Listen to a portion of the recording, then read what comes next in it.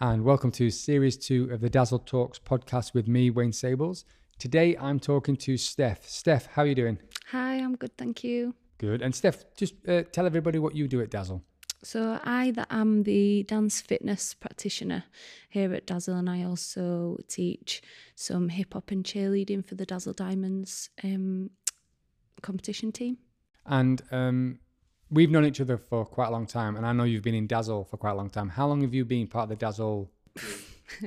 I have been part of Dazzle since I was 12 years old, which makes that 16 years, and I've been teaching for 14 of those years, so quite a long time. Wow. And you've just given your age away to everybody. Yes. It's fine. It's fine. Age is just a number. Absolutely. So, as I'm sure you're aware, there's been this little thing in the world that's gone off this last year that's meant we've had to kind of change the way we do things somewhat. And we've had a lot of time at home, and then we're back in the real world. So let's just jump back to that bit when we had to have those 3 months at home. How did that affect your mental health, and how did your role at Dazzle change? Yeah, so to begin with, it worried me quite a bit. It built up a lot of anxiety for me. It was just the uncertainty of, okay, so what's going to happen now for Dazzle? What's going to happen at home? How long is this going to be? And what are the children going to do now that they've got nothing to engage with after school? And that was their little getaway to come to Dazzle and just focus on something else other than school. So that worried me quite a bit. Just thinking that what are these kids going to have at home, outside of this pandemic. So I felt quite a lot of anxiety, I suppose, and worry. And then how did your role at Dazzle change once we entered the lockdown period? So we luckily was very fortunate enough to switch to online. So I was able to deliver some online fitness sessions, which that really boosted myself. And even though I couldn't see people engaging like face to face, I kind of just had the vision in my head of these people actually watching, so I had to pretend that they was there. But even still, it gave me a boost, and I hope it give those people a boost as well. Yeah, absolutely. And again, we all know that physical activity is good for our mental health. And what else did you do then to combat your anxiety and other things that will have arisen during that period? So the one for me that I really just wanted to bring into our home was routine and structure, and I found that really helped us as a family. We managed to slow down and spend a lot of time together, focus on ourselves and as well as a family, which brought us really close together. So it just kept the structure and the routine going, and brought in some exercise as well, which obviously releases those endorphins. So we managed to actually stay quite positive through it all, fortunately. Yeah, and I think you're right. I think, having routine's really important because it just kind of normalizes and gives everything structure, doesn't it? So after lockdown ended, we were allowed back in the world. How did your role at Dazzle change then?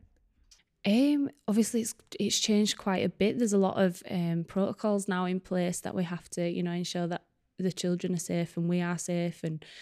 And so there's a lot of procedures in place where we have to wear shields and masks and hand sanitizer, and we have to literally wipe everything down after. So there is that sense of security there as such that we are doing the best we can to keep it at bay. And then there's also still the little worry in the back of the mind, just in case, one of us catches it or anything like that. So I suppose, and it's changed as well, as in, we can't be physical with the children anymore as much. We used to give a friendly hug or something like that, which obviously we can't do anymore. So that's a bit different, kind of like robots now, but it's still fun.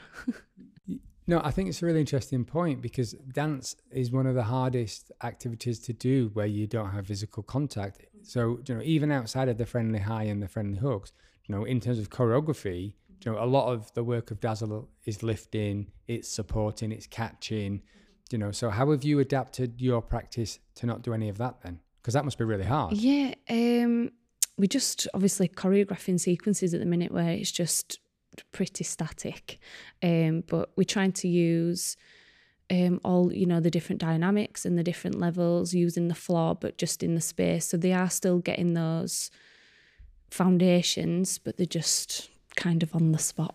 Yeah, and I suppose the payoff is that you get to be in a real space with real people and not through a computer screen. Absolutely, yeah.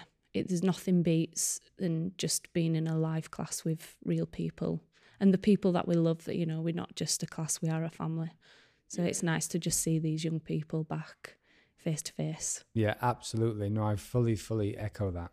And we're recording this podcast from the Dazzle HQ, which at the minute is a bit of an empty shell of a room. But how excited are you for that to get finished? God. I'm so excited. We've literally never had our own building in the whole 16 years that I've been here. So to have our own space for our people, just a place for them to, not even just when we're dancing, just for them to come, and it's somewhere for them to relax and just meet up with friends, and it's just a safe space for them really, just to, be with us. Yeah, and I think that what you've just said, I didn't realise until you've just said it actually, is it's not just a studio, it's a new space. It has kind of meet out points where people can come and be safe, or they can kind of get out of their environments and be here and know that there's a support system in place, which is really important kind of just in life, but also for our mental health, isn't it? Yeah, 100%. Yeah, no, brilliant. I fully agree with you. So Steph, what top tips do you have for anybody that might be struggling with their mental health? My top tips would be, I think routine and structure is quite a big one. Just having a plan of, what you're going to do in the day or the next couple of days, just setting small goals really. And just keeping in touch with people, even if it's just a phone call or, FaceTime. I think that's really important and really boosts morale. Yeah. So, I would absolutely agree with that. I'm just going to jump back into the Dazzle HQ thing. So the reason I wanted to do the podcast in here, although it's not the best space to do it, truth be told, because there's not any soft furnishings and it's a working building. But I think what you said that really resonated with me is that seeing real people. So I know we're sat 2 meters apart and I know there's a cable between us and so on and so forth, but just being in a space with real people is absolutely fundamental for my mental health. I don't, and I'm sure lots of other people feel that. So I guess one of my top tips was I would encourage people, obviously within the guidelines, the current guidelines of where you are, I would encourage people to get out into the park, even if, the payoff is you've got to walk 2 meters apart and you can't be as close as you would like, being outside, seeing people, I think has been my saving grace during lockdown as well, really. Yeah, absolutely.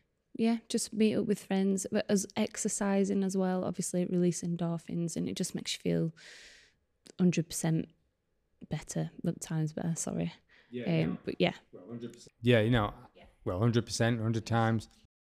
As long as you're feeling better, it's going in the right direction, I think. That's it, yeah. Wonderful. Steph, thank you so much for chatting with us today, and thank you for making the journey to the new HQ. I can't wait to see it finish, and I can't wait to see you guys teaching class and doing all the wonderful things that you do in this new building. Yes. Thank you.